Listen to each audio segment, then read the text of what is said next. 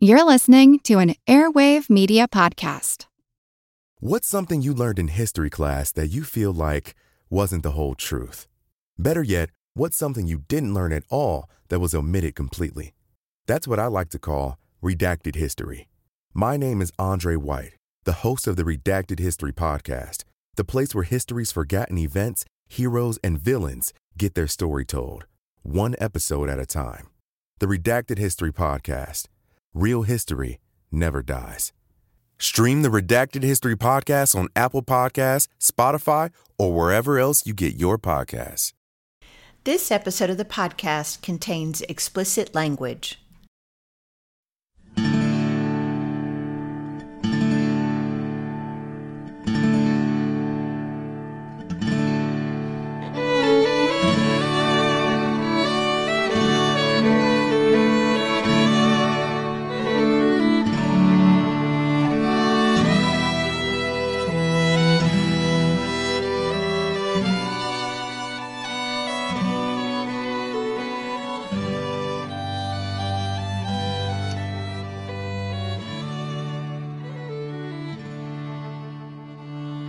Hey everyone, thanks for tuning in to episode 382 of our Civil War podcast.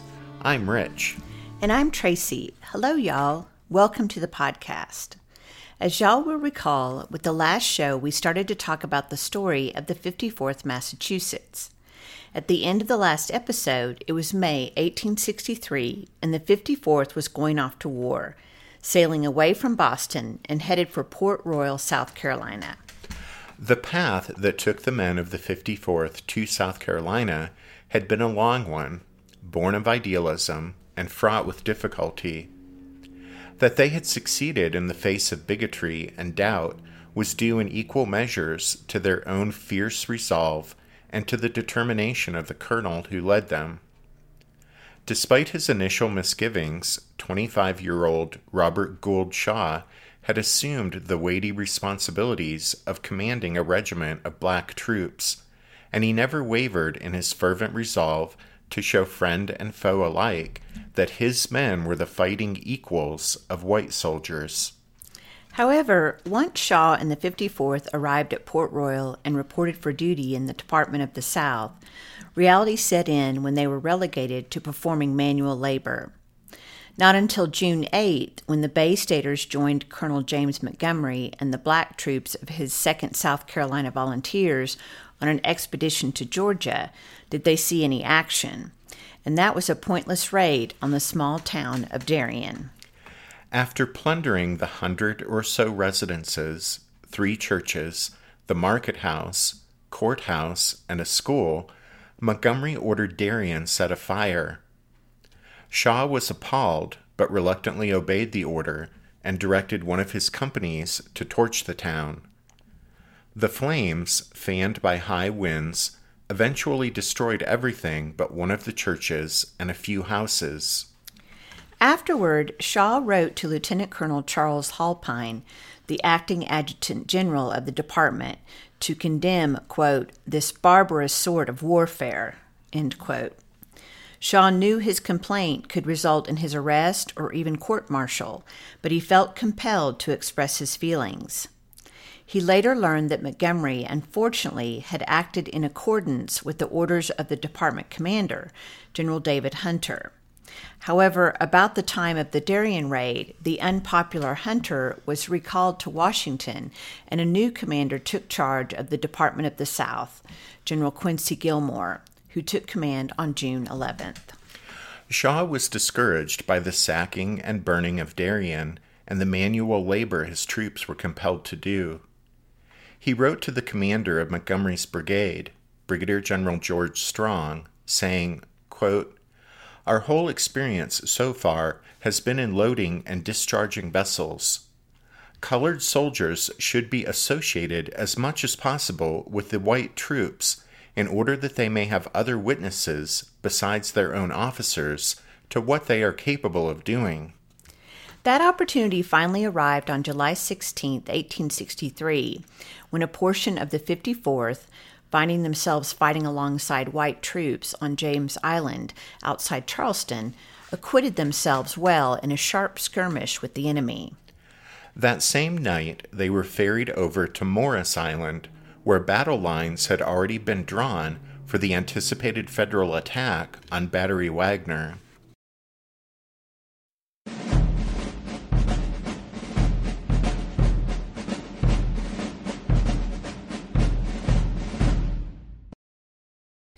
The new federal department commander, Quincy Gilmore, could be forgiven for feeling overly confident as he planned his assault on Charleston, South Carolina in July 1863.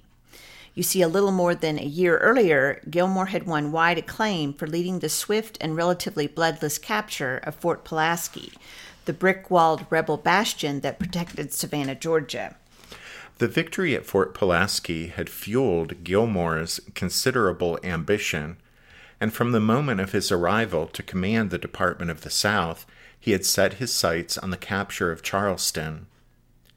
Gilmore assumed the smooth success he had enjoyed at Fort Pulaski could be replicated at Charleston, which would ensure his everlasting fame, since to many people in the North, Charleston was the very birthplace of the rebellion, from which the first shots of the war had been fired.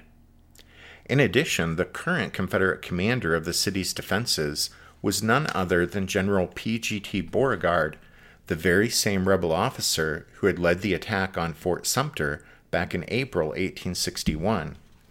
Beauregard commanded some 6,000 Confederate troops, as well as more than 40 batteries and forts.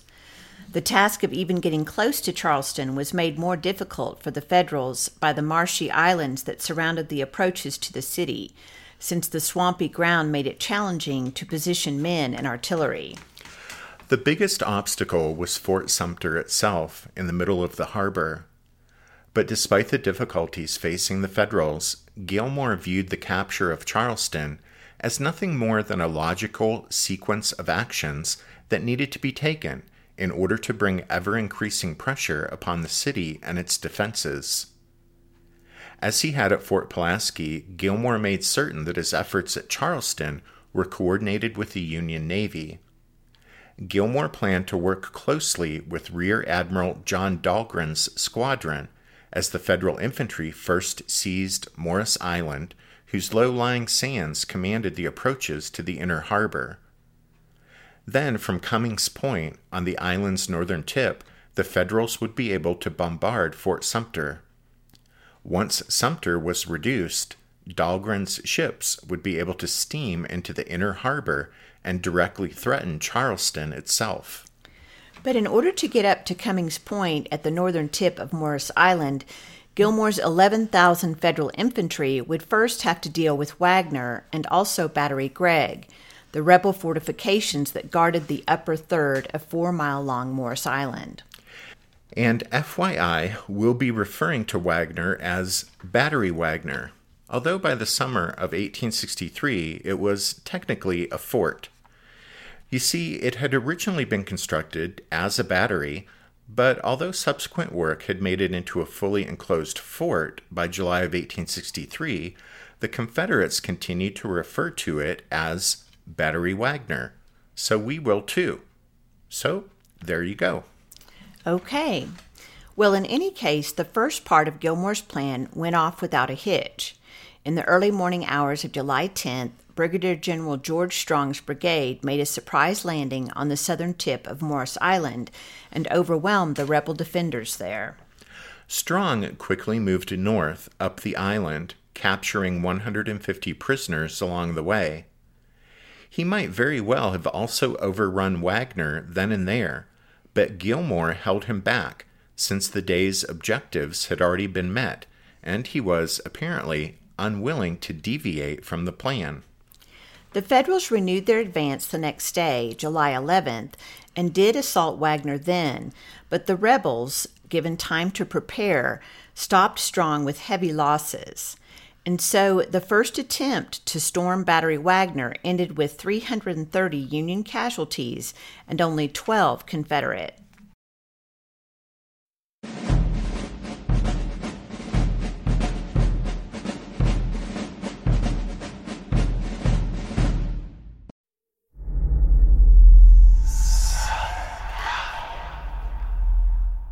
Hey y'all, spooky season is here.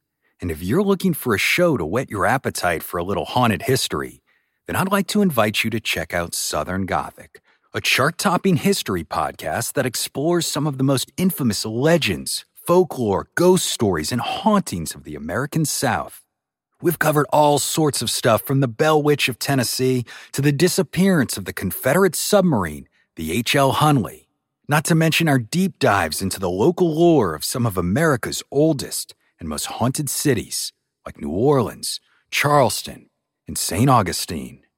So, if you're ready for a little good old-fashioned Halloween storytelling with a commitment to quality historical research, then be sure to check out Southern Gothic today. It's available now on all your favorite podcast apps.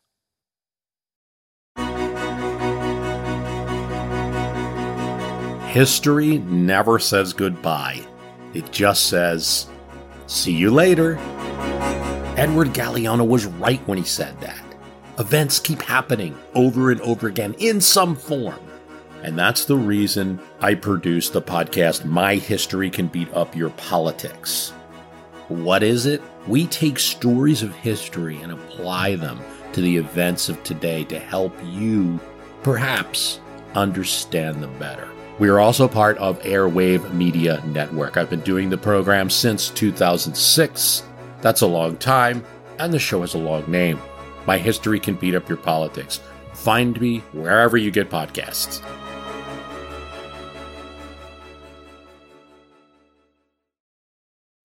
As more federal troops moved to Morris Island after the failed July 11th assault, Gilmore pondered his next move. He realized Wagner was going to be a tough nut to crack. As I mentioned just a few minutes ago, Wagner had originally been constructed, starting in the summer of 1862, as an ordinary open field battery with palmetto log revetments for the cannon positioned there. It was originally called the Neck Battery, since it was placed astride the narrowest piece of easily traversable terrain on the northern end of Morris Island. That work was done when John C. Pemberton commanded Charleston's defenses. When P.G.T. Beauregard returned to Charleston to take command of the city's defenses after Pemberton's departure, he built up the Neck Battery and renamed it Battery Wagner, after Lieutenant Colonel Thomas Wagner, a South Carolina artillery officer who was killed in 1863 by the bursting of a gun at Fort Moultrie, across the harbor. The additional work Beauregard had ordered to be done meant that by July of 1863, Wagner was a fully enclosed fort with sand and earthen walls 30 feet high. They sloped down to a water-filled moat or ditch 10 feet wide and 5 feet deep. Within the fortification, a 1,700-man garrison manned 14 cannon, including a 10-inch Columbiad that could fire a 128-pound shell. Buried across the beach, up which the Federals would have to attack, were a series of landmines and also razor-sharp palmetto stakes capable of impaling any Yankee soldier unfortunate enough to fall on them. Complicating matters for the attackers was the fact that the ground in front of the moat narrowed to about 100 yards between a creek and swamps to the west and the Atlantic Ocean to the east, so that any large body of troops assaulting Wagner would be funneled into a compact killing zone along the beach. Despite his reputation as an expert with big guns, which he had used to batter the walls of Fort Pulaski, Gilmore had launched his July 11th attack on Wagner without artillery support. Determined not to repeat that mistake, he decided to proceed his second effort with a heavy cannonade from both land and sea. At 8:15 on the morning of Saturday, July 18th, Federal artillery batteries on Morris Island began bombarding Wagner. They were quickly joined by fire from Dahlgren's ships offshore.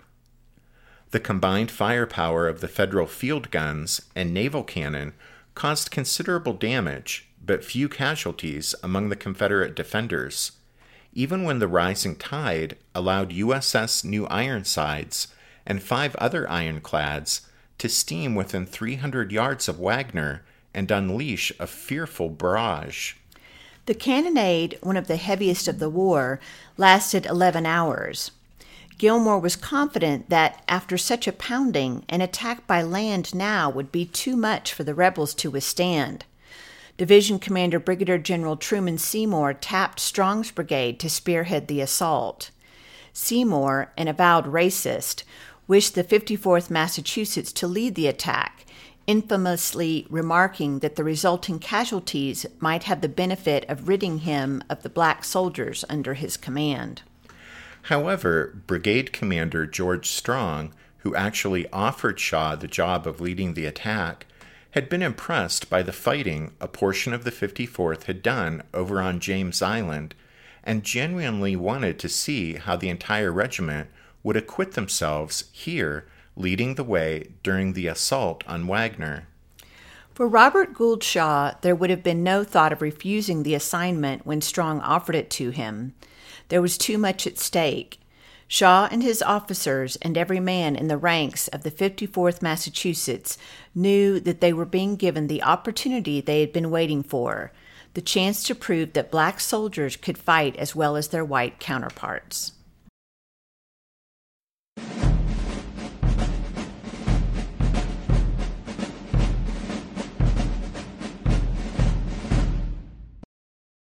On the evening of July 18, 1863, the officers and men of the 54th Massachusetts stood in the light of the setting sun and steeled themselves to undertake the awesome task that now lay before them. The air was filled with the rumbling of big guns, and the very ground of Morris Island trembled beneath their feet. A mounted officer and his staff rode up. The officer was George Strong, and he now pointed up the beach to the sinister hump of a rebel earthwork that loomed ahead, amidst the boiling smoke and bursting shells. Strong loudly called out, asking, "Is there a man here who thinks himself unable to sleep in that fort tonight?" "No," shouted the 54th in reply. The general then called over the color bearer who held the stars and stripes. Grasping the colors, Strong asked, "If this man should fall, who will lift the flag and carry it on?" After the briefest of pauses, Colonel Shaw stepped forward and said, "I will." Shaw's pledge elicited what Adjutant Garth Wilkinson James later described as, quote, "the deafening cheers of this mighty host of men about to plunge themselves into the fiery vortex of hell." 600 or so men of the 54th would be taking part in the assault on Wagner. For the attack, Shaw had arranged them into 2 lines, 5 companies in the first line, 5 behind. Shaw positioned himself with the national colors in the first line, while Lieutenant Colonel Edward Hallowell and the state flag were with the second line. The rest of Strong's brigade was lined up behind the 54th, the 6th Connecticut, 48th New York, 3rd New Hampshire, 76th Pennsylvania, and 9th Maine.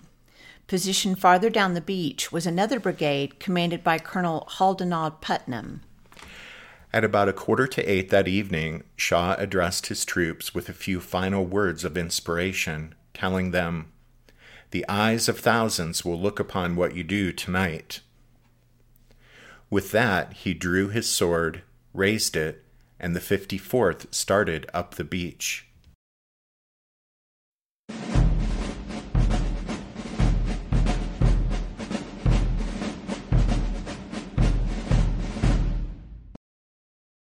Quincy Gilmore had been certain the 11-hour bombardment of Wagner from land and sea would destroy the rebel garrison's ability to resist the Federal infantry assault that evening.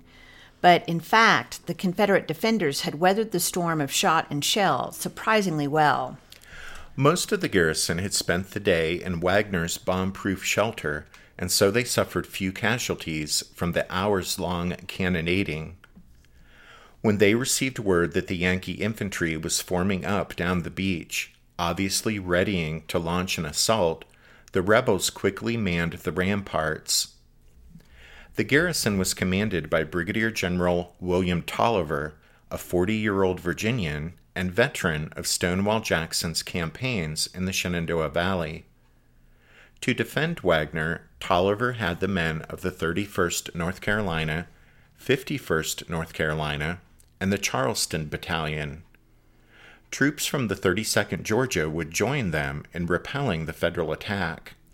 The Confederate defenders readied themselves as the 54th Massachusetts began its grim march up the beach with bayonets fixed and muskets at the right shoulder. The march started off at quick time. Then, as the ramparts of Wagner drew closer, Shaw ordered the men into a jogging double quick time. When the regiment was about 150 yards from Wagner, where the beach narrowed between the swamp to the left and the ocean to the right, the rebels started firing. As soldiers began to fall all around him, Shaw ordered the charge, and the men of the 54th lowered their muskets, presenting a wall of bristling steel, and broke into a full run. Adjutant James later recalled the moment the rebels opened fire, saying, quote, "A sheet of flame flashed out, followed by a running fire, like electric sparks," end quote. The enemy muskets and cannon blazing away in the twilight reminded James of a fireworks display he had once seen, but the thud of hot lead into human flesh and the screams of the wounded brought home to him the terrible reality of what was happening. Lashed by the relentless enemy musketry and cannon fire, men fell with every step, but Shaw, waving his sword, continued to move forward, and his soldiers followed him into the heart of the storm. They surged ahead, over the sharpened stakes, and through the water-filled ditch. Lieutenant Colonel Hallowell and Adjutant James were among those who fell wounded before reaching the ramparts, but Shaw, so far unhurt, clambered up the sandy slope, along with a determined knot of men, pressing ever onward. As Shaw reached the top of the slope, he stood and waved his sword and shouted, "Forward, 54th!" before he was killed by 3 point-blank shots. As the officers and men of the 54th continued to struggle forward, the fighting at times broke into brutal hand-to-hand combat.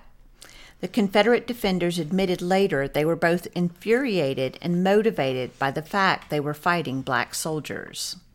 Some of the Bay Staters made it to the top of the ramparts, where they engaged in a point-blank duel with rebels of the Charleston Battalion and 51st North Carolina, but they were unable to actually breach Wagner's defenses, and ultimately the soldiers of the 54th were forced to retreat.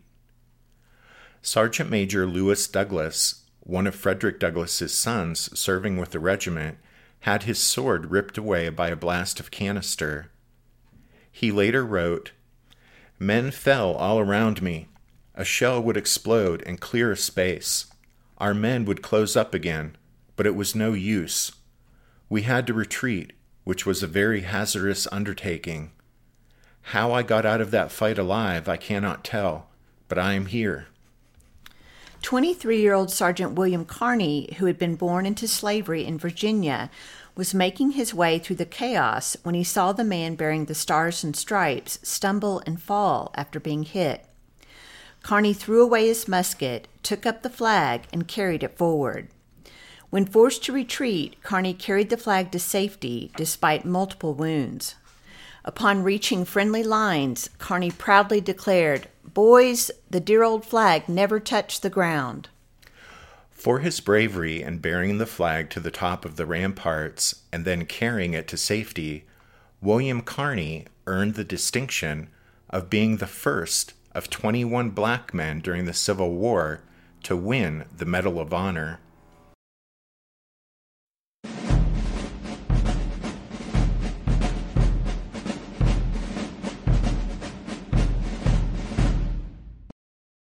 The 54th Massachusetts had shattered itself on the Confederate defenses, but now the rest of Strong's brigade came charging up to the water-filled ditch. 5 regiments, each in column of companies, with the 300 men of Colonel John Chatfield's 6th Connecticut in the lead. Chatfield was shot in the leg and knocked out of the fight, but about 100 of his men reached the top of the ramparts. As luck would have it, these Yankees had struck the rebel defenses at their weakest point. Soldiers of the 48th New York succeeded in following the Connecticut troops up the slopes of Wagner's southeast bastion, but few other Yankees were able to get that far. 3 Confederate howitzers blasting away with canister on the flanks of the Federal penetration brought the 3rd New Hampshire, 76th Pennsylvania Zouaves, and 9th Maine to a bloody halt over on the far side of the ditch. Strong tried to get the charge moving again, but was mortally wounded in the thigh by a blast of canister. In shock and pain, Strong reluctantly gave the order for the brigade to retreat. However, by that time, amidst the flames and darkness, his regiments had already dissolved into chaos, with some men running for the rear, while others fought and died trying to claw their way forward. One officer would later say that, quote, "The genius of Dante could but faintly portray the horrors of that hell of fire and smoke." By this time it was 8:30 p.m., about 45 minutes after the charge began, and only now did Putnam bring forward his brigade to Strong's aid. Putnam's lead regiment, the 7th New Hampshire, all 505 of them, pushed their way through the shaken and disordered survivors of Strong's brigade to the water-filled ditch, where, in the words of one survivor, quote, "all regimental action ceased, and each action became an individual one." In the darkness and chaos, as the men of the 100th New York came up, they fired into the ranks of the 48th New York of Strong's brigade, causing numerous casualties. Meanwhile, the last of Putnam's regiments, the 67th and 62nd Ohio, managed to get another 100 men up the slope and into the southeast bastion, where they found themselves jumbled together with some of Strong's men who were still clinging to a foothold there. But even Putnam himself was unable to do much at that point, since no 2 men seems to be from the same company, let alone the same regiment. In the words of one survivor, the bullet-swept bastion was a, quote, "carnival of death."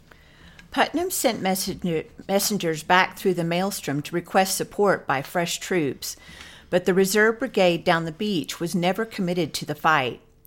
Command and control of the Federal attack had dissolved into confusion. Seymour had been wounded, and Gilmore was increasingly out of touch with the tactical situation. Reinforcements may or may not have enabled the Federals to expand their toehold in Wagner's southeast bastion, but as it was, no fresh troops were fed into the fight, and the Confederates, sensing victory, began to launch counterattacks of their own. The beleaguered Yankees were able to beat off 2 such counterattacks, but by then time was clearly running out. Putnam had just turned to Major Lewis Butler of the 67th Ohio and said, "We had better get out of this," when a bullet blew off the back of his, that is, Putnam's, head. After a hasty consultation with the surviving Federal officers, Butler ordered a retreat. Many men, though, in the darkness and confusion, never got the word and continued the hopeless fight. Then, sensing the enemy collapse, the Confederates surged over the southeast bastion, killing or capturing every Yankee who remained. By 10:30, the desperate fight for Battery Wagner was over.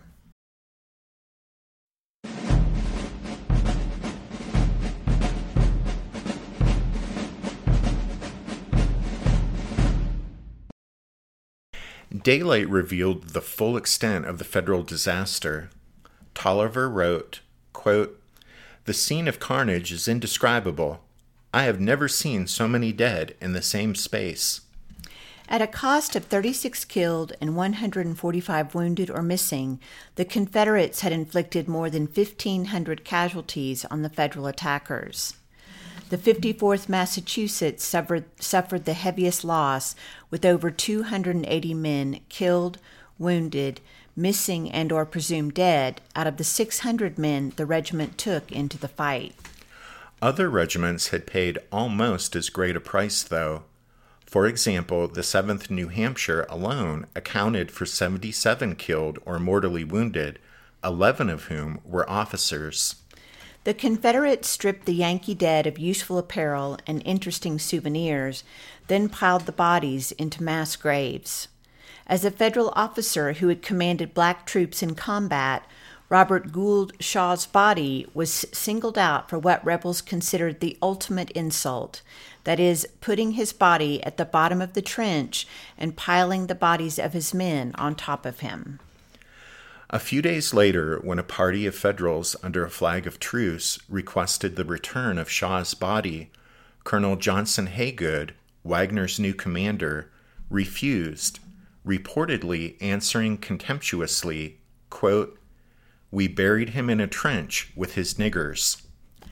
Learning of Haygood's reply, Colonel Shaw's father asked Federal authorities not to press the issue, explaining, "I can imagine no holier place than that in which he is, among his brave and devoted followers, nor wish for him better company."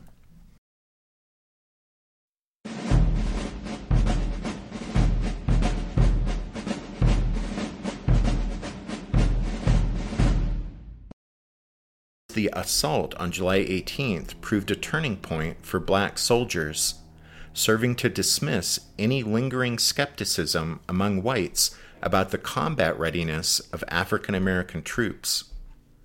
For example, in August, Ulysses S. Grant wrote to Abraham Lincoln, saying, "I have given the subject of arming the Negro my hearty support.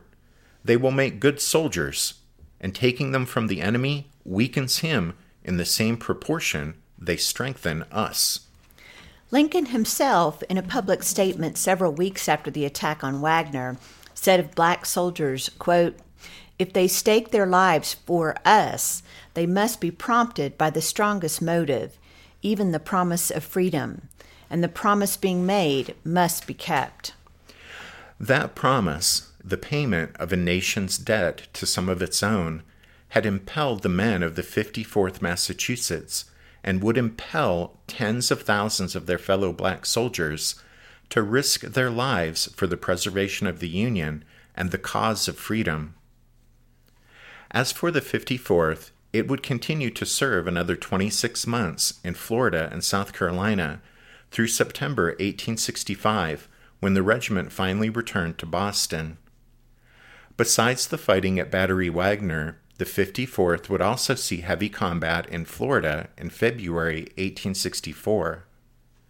During its service, the regiment liberated hundreds of enslaved people in the Carolina Low Country, was the honor guard at the rededication ceremony at Fort Sumter in April 1865, and served in the occupation forces in Charleston that summer. Altogether, 1,442 men, black and white, served in the regiment from 1863 through September 1865. 93 men, including Robert Gould Shaw, were killed in action or were mortally wounded. Another 107 died from disease or accident, and 34 died while prisoners of war. While the 54th's participation in the war didn't end with the failed assault on Battery Wagner in July 1863, it's safe to say that day was the high point of its service. As the editor of the New York Times reminded its readers, quote, "It is not too much to say that if this Massachusetts 54th had faltered when its trial came, 200,000 colored troops, for whom it was the pioneer, would never have been put into the field. But it did not falter. It made Fort Wagner such a name to the colored race as Bunker Hill has been for 90 years to white Yankees."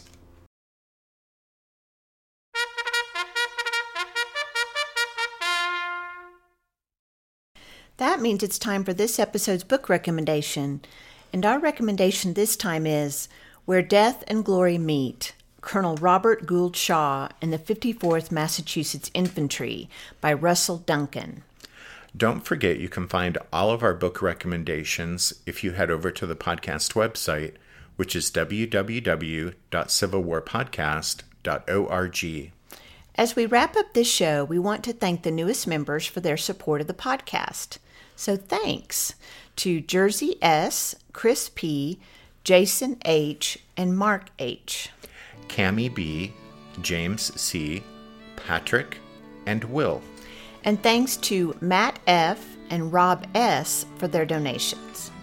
Thanks for listening to this episode of The Civil War, 1861 to 1865, a history podcast. Tracy and I do hope that you join us again next time, but until then, take care. Thanks, everyone. Bye.